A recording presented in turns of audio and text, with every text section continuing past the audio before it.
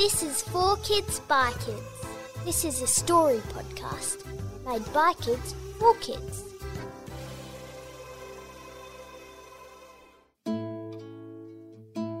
This story is written by Jason, aged 11, from Cairns. It's called Michael, the Great Brussels Sprout Eater.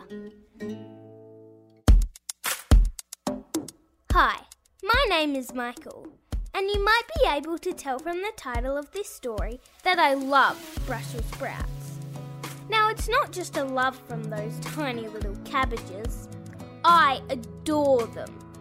I adore them more than chocolate, more than lollies, more than football, and almost more than my own family.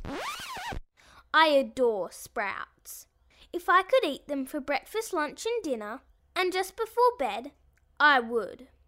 One day, before my mum and dad woke up, I raced into the kitchen and made a beautiful Brussels sprout smoothie. I won't tell you the recipe, but the main ingredient is Brussels sprouts. I also packed my lunchbox for school, Brussels sandwiches with Brussels sprout chips and a few little sprouts hidden in my bag. When my mum picked me up, she told me that she was making my favourite dinner, roast chicken with potatoes, carrots, and you guessed it, Brussels sprouts. After dinner, I had an extra helping. I brushed my teeth and jumped into bed, and that's when it all went wrong.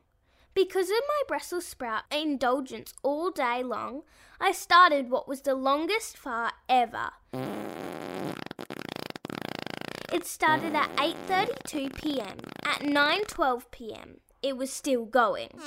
When my mum and dad came to bed at 10:39, it was still going. It was a slow, strong fart, and it was loud, like the loudest ever. In the morning when I woke up, I was still farting. I can't go to school like this. What will my friends say? They'd call me farty pants. Just as I was worried, the doorbell rang.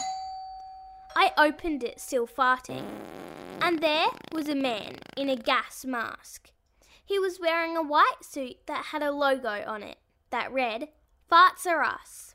He told me that he wanted me to come to his lab as they want to bottle my fart, as he believed it could be a new energy source, which was much better for the environment. I arrived at the lab and was hooked up to the FEM, the fart extractor machine. My fart was going to be used for powering cars, planes, electricity, and everything. The best part of my new job was that each morning, lunch and dinner, they'd bring me a bunch of Brussels sprouts. So tonight, just before you turn off your light, you might think about where that energy comes from and think of me, Michael, the great farter, who loves Brussels sprouts.